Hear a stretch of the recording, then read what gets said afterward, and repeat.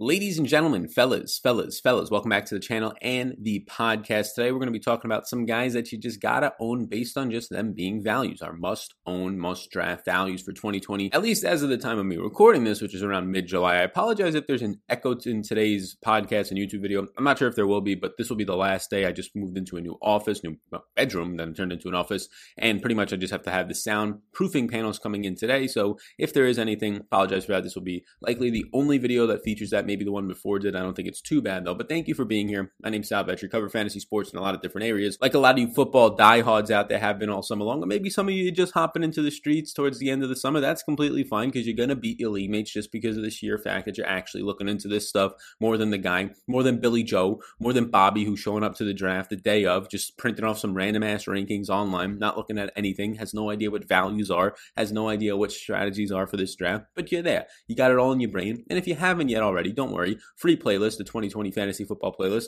has over 80 videos right now. As of me recording this, probably over 100 by the time maybe some of you are watching this on fantasy football for this year. Dig in, check it out. And today I'm going to be talking about 3 players that I see as must-own values, but we're also going to give some honorable mentions. Like I could probably make a list of 10 to 20 values for this year. There's always values. Based on my rankings, anybody that I have a decent amount of spots ahead of what consensus is, what everybody else thinks, just becomes a value in my opinion because I'm ranking them higher. I'm going to be taking them higher than where they're going, or you could wait later on in the draft and still get that guy. That's just going to be a value. So if you have my rankings and they're on Fantasy Sports Focus, the website behind me with these players, these are not all the guys we're talking about today, although we will talk about one of these guys. But if you have my rankings, you can see where some values are based on ADP. And if you have my rankings, you'll know kind of where maybe I'm going with a couple of these names. If you want to get those rankings, you get the rankings, you get the stats, you get all these player profiles, you get in-depth things like that, premium analysis. There's so much content. It's taking me months to put it together. We're continuing to add content. It's only $10 thanks to Monkey Knife Fight. It is in the Supreme Draft Guide. All the information of that is linked down below. It's probably going to go back to the normal price of around $30, which if you're not eligible for the Monkey Knife Fight offer, you can get down below. But be sure, if you want to just get it for $10,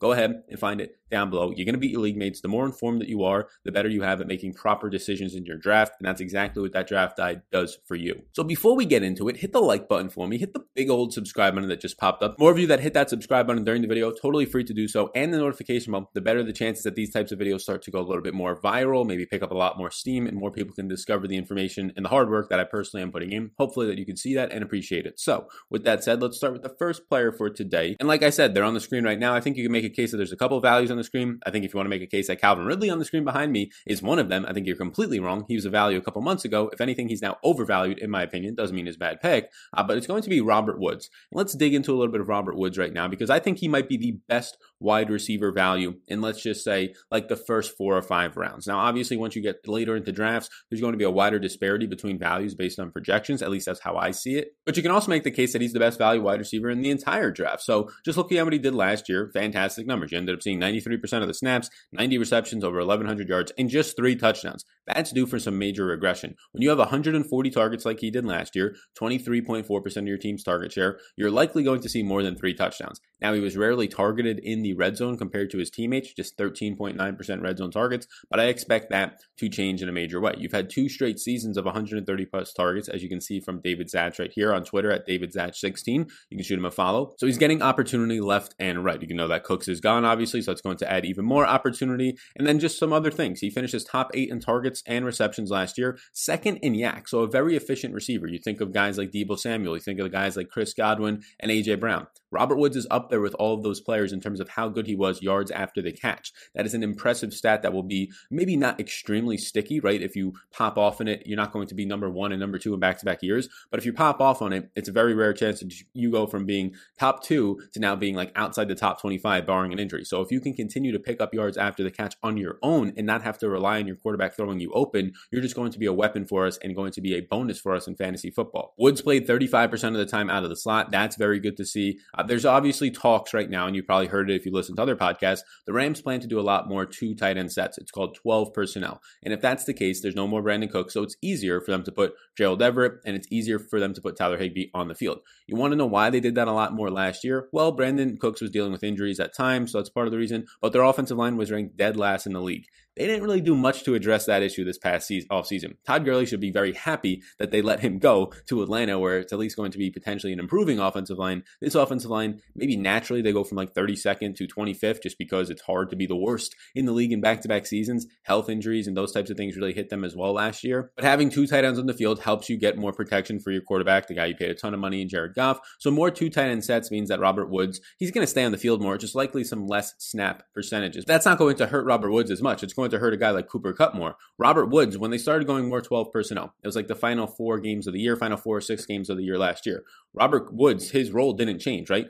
Midway through the season, week 10, he's playing 100% of the snaps, 70, 85%, 88%. Then they start to change the role up a little bit, and he starts playing 88%, 97, 93, 94, right? His role, if anything, maybe enhanced a little bit. But you want to look at guys like Cooper Kupp, his teammate. Cooper Kupp took the biggest hit last year when they started to go to more 12 personnel. Because when you go 12 personnel, you take the slot receiver off the field, and Cooper Kupp has primarily been a slot wide receiver in the NFL. So what they did was they put Robert Woods, and on the other outside, they would put Cooper Kupp, but mainly they would put Josh Reynolds, and they would put Brandon Cooks at that time. So maybe Kupp goes to the outside more this year. That's a big concern for me. And when they went to 12 personnel sets, Kupp ended up seeing his snap count drop to 73%, 34%, then back up to 92%, 58%, and 64%. He started losing on average. I mean, middle of the year, he was playing 98, 95, 94, 100. He started losing like 40% of his snaps the end of the year. I don't know if it's going to be that drastic with Brandon Cooks not being there, but even if he isn't playing, let's just say 15% more of the snaps because they don't play out of the slot as much more, and now he's forced to play on the outside for more time, that's going to impact him. He is one of the worst receivers in the NFL getting separation on the outside, and a lot of it just has to do with inexperience, but that's somebody that I don't want to be taking a top 10 wide receiver pick on, a top 15 wide receiver pick on. I currently have Kupp around like my wide receiver 19 because of those reasons.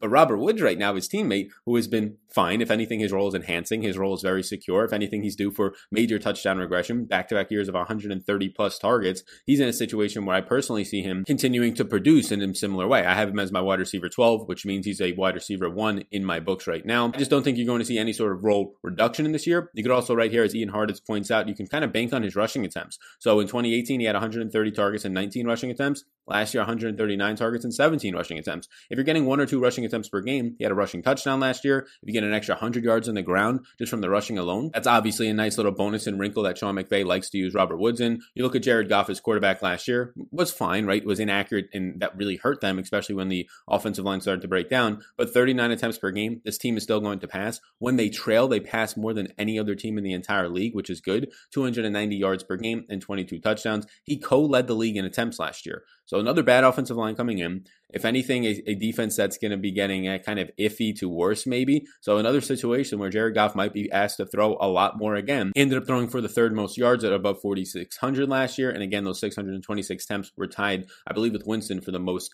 in the league. So they bring in Van Jefferson out of the draft as a rookie, as a wide receiver, but nothing else in free agency. So they lose Brandon Cooks, they lose Todd Gurley, and what's coming back in as stability for this team?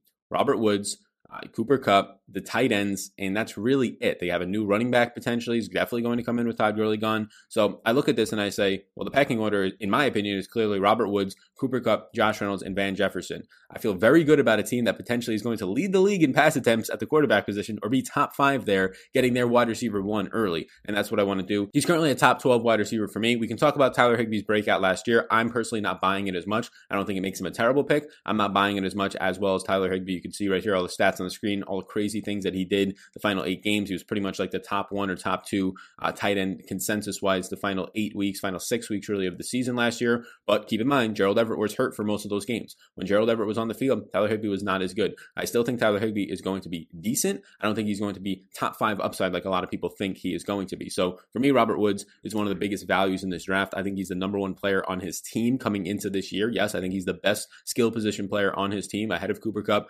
ahead of Tyler Higbee and Cam Akers and all these guys. And the fact that you can currently get him at like wide receiver 20, I'm going to be getting him at wide receiver 12. I like the guy. I think he's a pretty strong 4th and really 5th round pick is where he's going right now. Next up is good old Marvin Jones, the wide receiver 2, at least we think he is, on the Detroit Lions. Marvin Jones is somebody that I want to get a lot of, and very similar to Christian Kirk, who, a spoiler alert, is one of the 4 honorable mentions for this video, is somebody that keeps moving up my overall wide receiver rankings, my overall top 150 rankings. And for me, it's hard not to like Marvin Jones when you start to really break down into it and see what was happening last year and just see what's happening in this guy's career in general. Last year, Marvin Jones played in 13 games. He played on 94% of the snaps, as you can see the stats right now, 62 receptions, 779 yards, and 92 overall targets. He was 15th in fantasy points per target at 2.11. He saw a 20.2% target share and a whopping 26% red zone target share. That's fantastic, but he obviously played with David Blau. He obviously played with Jeff Driscoll for half of the season. That's not great. Now, Kenny Golladay played with those same guys and was still able to put up top 10 receiver numbers, but he was obviously pulling away from Marvin Jones because of that. But Marvin Jones was a fantastic and has been a fantastic wide receiver. And last year, look at these first 7 weeks. The 7 weeks that Matthew Stafford played completely healthy, or at least before the back injury started to spike up, these 7 weeks, Marvin Jones was the wide receiver 15. And let me prop some stats up right now. Marvin Jones caught 30 balls for 387 yards and 5 touchdowns on 42 targets. He was 22nd in receptions and 28th in targets during that time. He was also top 30 in receiving yards during that time. But what really helped him was obviously the touchdowns. The 5 touchdowns was second in the league. He was number 5 in overall red zone targets and receptions. In red zone receptions, he was number 2. So obviously, Matthew Stafford liked throwing to Kenny Golladay often, but he also loved throwing to Marvin Jones. And now Matthew Stafford is going to be healthy. Marvin Jones last year in week 3 finished with 22.1 fantasy points, the wide receiver 11. Week 7, you remember all those touchdowns he scored? Yeah, he scored 4 of them. He finished as the wide receiver 1 pretty whoppingly. In week 9, he ended up with backup quarterbacks in finishing as the wide receiver 3, 26.6 points. He finished again with 20 points in wide receiver 11 in week 11. And there's other weeks in there too that I'm not talking about where he's finishing 30th, where he's finishing in the mid-20s, right? 27. So Marvin Jones is a top receiver in terms of, he is definitely, in my opinion, right around a top 30 wide receiver in rankings. I'm going to continue to move him up. He might crack my top 30 and get into the 20 range towards the end of it. But I continuously see Marvin Jones going as like the wide receiver 38, the wide receiver 40 off the board. People reaching on guys like Deontay Johnson. I can't even tell you about Deontay Johnson. If I made this video 3 months ago, I think Deontay Johnson was a value receiver. But everybody, I guess, identified it. And now Deontay Johnson is one of the most overvalued receivers. You taking Deontay Johnson over a proven weapon in Marvin Jones in an offense that's going to throw a ton. With a quarterback coming off of injury like Ben Roethlisberger, but a lot younger, not dealing with all this historical injuries, and at least the guy Matthew Stafford, who has said that he is working out, and Ben Roethlisberger has said he doesn't like working out, so that doesn't feel that great. But just a bunch of guys that are going right now ahead of Marvin Jones that I don't agree with. And I'm going to continue to move up Marvin Jones. The upside, in my opinion, is just absolutely massive. I mean, the target competition you're going to see is obviously Kenny Golladay, a guy who is very high on my board as well. I'm high just overall in this Detroit Lions, TJ Hawkinson, Matthew Stafford. I'm high on all of them if you're playing best balls to get correlated lineups, get stacks in there. But Kenny Golladay had 65 receptions. You can see about 1,200 yards or so last year, 11 touchdowns. Again, a lot of that production with David Blau and Jeff Driscoll is very impressive for Golladay. Also saw a 25% red zone target share and a 21% overall share. Then you have just other guys, right? You could look at what they did in the offseason. Nothing threatening Marvin Jones' role at all in terms of who they ended up bringing in. They ended up bringing in right here in terms of wide receivers, Geronimo Allison. He'll try and play the slot from the former Packers, a division rival. He'll try and play the slot with Danny Amendola, but nothing else. They don't really lose anything that's going to really help Marvin Jones either. The biggest loss was Graham Glasgow, who's going to hurt the running game, if anything. In the draft, they take a 5th-round receiver, as you can see. Their big move was getting Jonah Jackson in the 3rd, and their biggest move was getting DeAndre Swift, running back in the 2nd round. So receiving game should stay the same. They had Vate on the offensive line. That should try to help replace Glasgow, although he's a tackle and Glasgow is a guard. We'll see what they do there. But for the most part, the receiving is going to stay the same. Marvin Jones is locked in as the wide receiver 2 on an offense that's probably going to throw the ball somewhere around 35 to 38 times per game. The defense should be bad. The running game should not be good. They're going to rely on Matthew Stafford, and as long as he stays healthy, Marvin Jones will push for a top 30 receiver. He might push for a top 20, top 25 receiver, but he's currently going as wide receiver 40 because there's other guys who are quote-unquote flashier going ahead of him. You have Deebo Samuel, who's going to be potentially missing the first 2 to 6 weeks of the season, going ahead of him still. It just doesn't make much sense to me. The other competition outside of Kenny Golladay is going to be TJ Hawkinson, I think being the biggest competition in the middle of the field,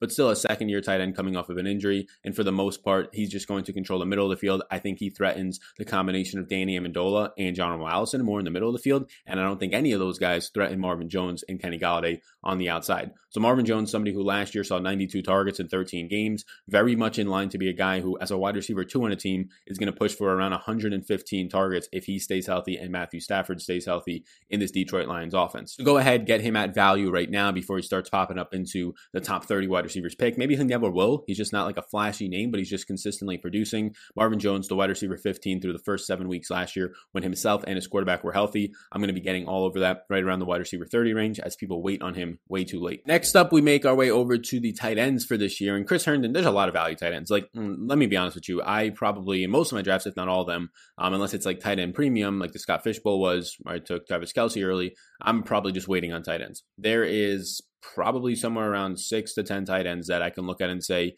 yeah, they have top 10 upside this year. They might even have top 5 upside this year because like after tight end 5 in rankings, I start to not feel secure. People want to take Tyler Higbee in the middle rounds. Go for it. I'm going to be getting 2 tight ends later on that have the exact same upside and maybe even projection as Tyler Higbee. And one of them is Chris Herndon. And I'm just trying to find a guy who's really down that board, right? You have guys like Chris Herndon, Ian Thomas, these guys, Blake Jarwin, all in this like next tier of tight ends after some of the Mike Gesicki's and Jonnu Smiths, TJ Hawkinson's, no offense. Some of those guys go off the board. But I think Chris Herndon actually, out of all these guys going off the board, he's being ranked like right around tight end 20 for a lot of people. He's closer to like my tight end 15, I believe. Out of all these tight ends going off the board, actually, I think he's tight end 17. He's one of the guys that can really break out and be like a top 5 guy because of 1, the situation, 2, just the overall offense that he's in and just the talent level that he has. You can see in 2018 and sadly 2019, we didn't get to see it because he was suspended. Then he dealt with an injury and then he re-aggravated that injury and was done. He only played in 1 game and saw 1 target or 2 targets, 1 reception, 7 yards last year. But in 2018, we got to see him start to break out midway through the season. He played on 62% of the snaps. He started to break out around week 6. So he played on 62% of the snaps,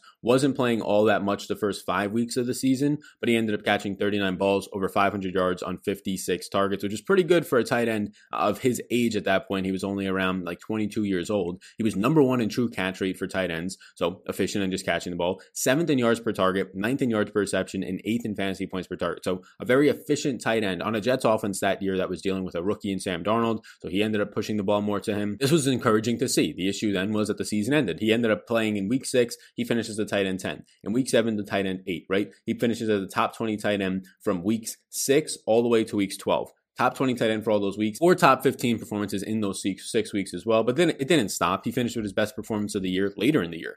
Week 16 against the Packers, he drops 20.2 points, finishes as the tight end 3. So those are all things that had a lot of people very interested coming into last year. He just ended up getting hit left and right with the worst possible situations. Early suspension, then he re-aggravates the injuries like I was saying. The durability, it would be a major concern. He came back from suspension, missed 6 games, re-injured himself multiple times last year, only playing 1 game and recording that 1 catch for 7 yards on 2 targets. He went for an IR mid-November of last year with a rib injury, and he also battled a hamstring. Those were like the injuries that he was battling, but apparently he's all good. Apparently the Jets are buying completely back in, and now he's going to have Sam Darnold throwing him the ball, who attempted 34 attempts per game last year, 232 yards and 19 touchdowns. And the biggest thing, you can see the Jets offseason additions right here, the biggest thing was the offensive line is now improved. This is going to allow Chris Herndon to release more, go down the middle of the field, and it's obviously going to allow Sam Darnold to not see ghosts this year. They add George Fant. Okay, that's fine, whatever. But they add Connor McGarvin, who I think is going to matter, a center, and they add in the draft Mekhi Becton. We'll see what happens with Becton. We'll see if he actually can stand up to a lot of the hype of his draft capital in the early first round. But if Becton's decent, if McGovern is just somebody that he has been and just decent as well, and then somebody out of all these other offensive linemen that they added, as you can see, does anything, this is going to be a much improved offensive line. I think it naturally is going to be. They ended up losing a lot of guys on the offensive line that were just bad last year. So the fact that they lose Robbie Anderson last year, Demaryius Thomas is somebody that I guess officially hasn't retired, but he's not on the team right now. They lose Ty Montgomery, sort of a satellite back. You're looking at a very bare offensive skill positions players, although an improved offensive line with an improving quarterback, in my opinion. Le'Veon Bell out of the backfield is no longer a deadly threat in the passing game. You have on the outsides new addition Brashad Perriman from the Bucks. You have the Denzel Mims draft pick in the 2nd round. And then that's about it. Crowder resides in the middle of the field still, so he should pull some overall opportunity away from Herndon. But if you're just looking at guys in the red zone that are going to threaten, in my opinion, it's Denzel Mims as a rookie, but no off seasons. That's going to hurt his development a lot more because of everything that's going on pandemic-wise. Chris Herndon coming in. The biggest thing is just his health. If he is healthy, he could be the number 1 option in this offense. Maybe it's Crowder targets-wise, right? Maybe Crowder sees another 120-plus targets. But if Herndon is going to be healthy and seeing somewhere around 100 targets, middle of the field targets, 20+% of the red zone target share, it's going to be huge for him. If you look at the tight end depth chart on the Jets, it's Herndon, it's Ryan Griffin, Daniel Brown, and Ross Travis.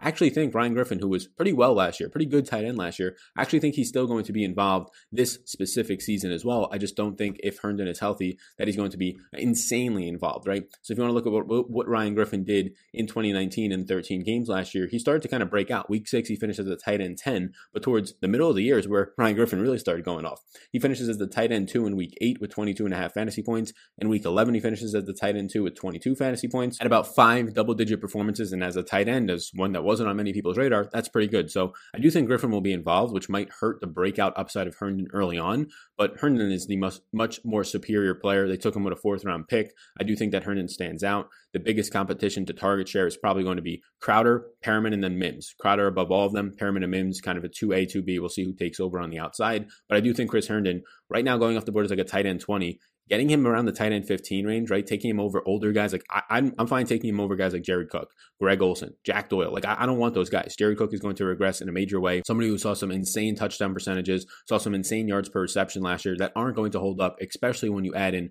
another year of age for him and now Emmanuel Sanders in the middle of the field there. I don't want that at all. Also, Alvin Kamara is going to be healthier coming out of the backfield. More targets to go towards him in the shorter distance. I don't want that at all. I don't want guys like Jack Doyle, who in my opinion don't really have much upside, even if the quarterback is going to be somebody who somewhat favors a tight end more than Jacoby Brissett did last year. Give me Herndon, a guy who actually has top 5 upside. And like at the worst case scenario, as long as he's healthy, he's still probably going to finish as a top 20 tight end for you. So I think he's already built in at his draft pick, his floor, and the ceiling is not accounted for yet. Those are the main guys I want to break down into. Some of the honorable mentions, there's a lot. Like, right, I can name 20 values based on my rankings. Again, you can get them down below in the Supreme Draft Guide, just $10 right now. So be sure to check all that out. Thanks to Monkey Knife Fight. All the details are down below. So Kareem Hunt and Damian Williams are the two guys at running back that stand out for me as values. Again, I can name a lot more. Obviously, like every single rookie is potentially a value based on where they're being picked. Kareem Hunt is probably the number one standout running back value in like those first 5 or 6 rounds. Damian Williams, I think, is a value because if you've watched my potential bust videos for the early running backs, trying to pick out some of those busts, I think Clyde is one of them. Like Damian Williams with no offseason for the rookies, no preseason likely for Clyde Edwards-Helaire, and Clyde Edwards-Helaire not being a good pass protector for a guy you just paid $500+ million for, Damian Williams is going to stay on the field. Beat writers are saying that it's not a 50-50 split. It's Damian Williams 60-40. It's Damian Williams 70-30 to start the season. If he just performs well, guy coming off of an insane Super Bowl performance, second only to, in terms of the MVP voting, Patrick Mahomes for the Super Bowl, he's going to stay on the field more. Kareem Hunt speaks for himself. Guys like Christian Kirk, Anthony Miller are some other honorable mentions. If Preston Williams' ACL tear is fully healthy, he could be another player as well that fits that criteria as some of these values that you're going to want to draft once they come up. I think Anthony Miller is being taken outside the top 50 wide receivers in PPR formats. I have him as like my wide receiver 42, so I'm very high on him as well. So there's some honorable mentions. Those are some deeper dive players on Robert Woods, Marvin Jones, and Chris Herndon. Appreciate you tuning into this one. Be sure to hit the like button and subscribe before you leave. Check out the Supreme Draft Guide down below, all the information on that. You can hop into the free Discord chat as well. People in there mock drafting, all those types of things, just answering questions. So be sure to do all those things. Hope you have a great rest of your day, and I'll see you all in the next one.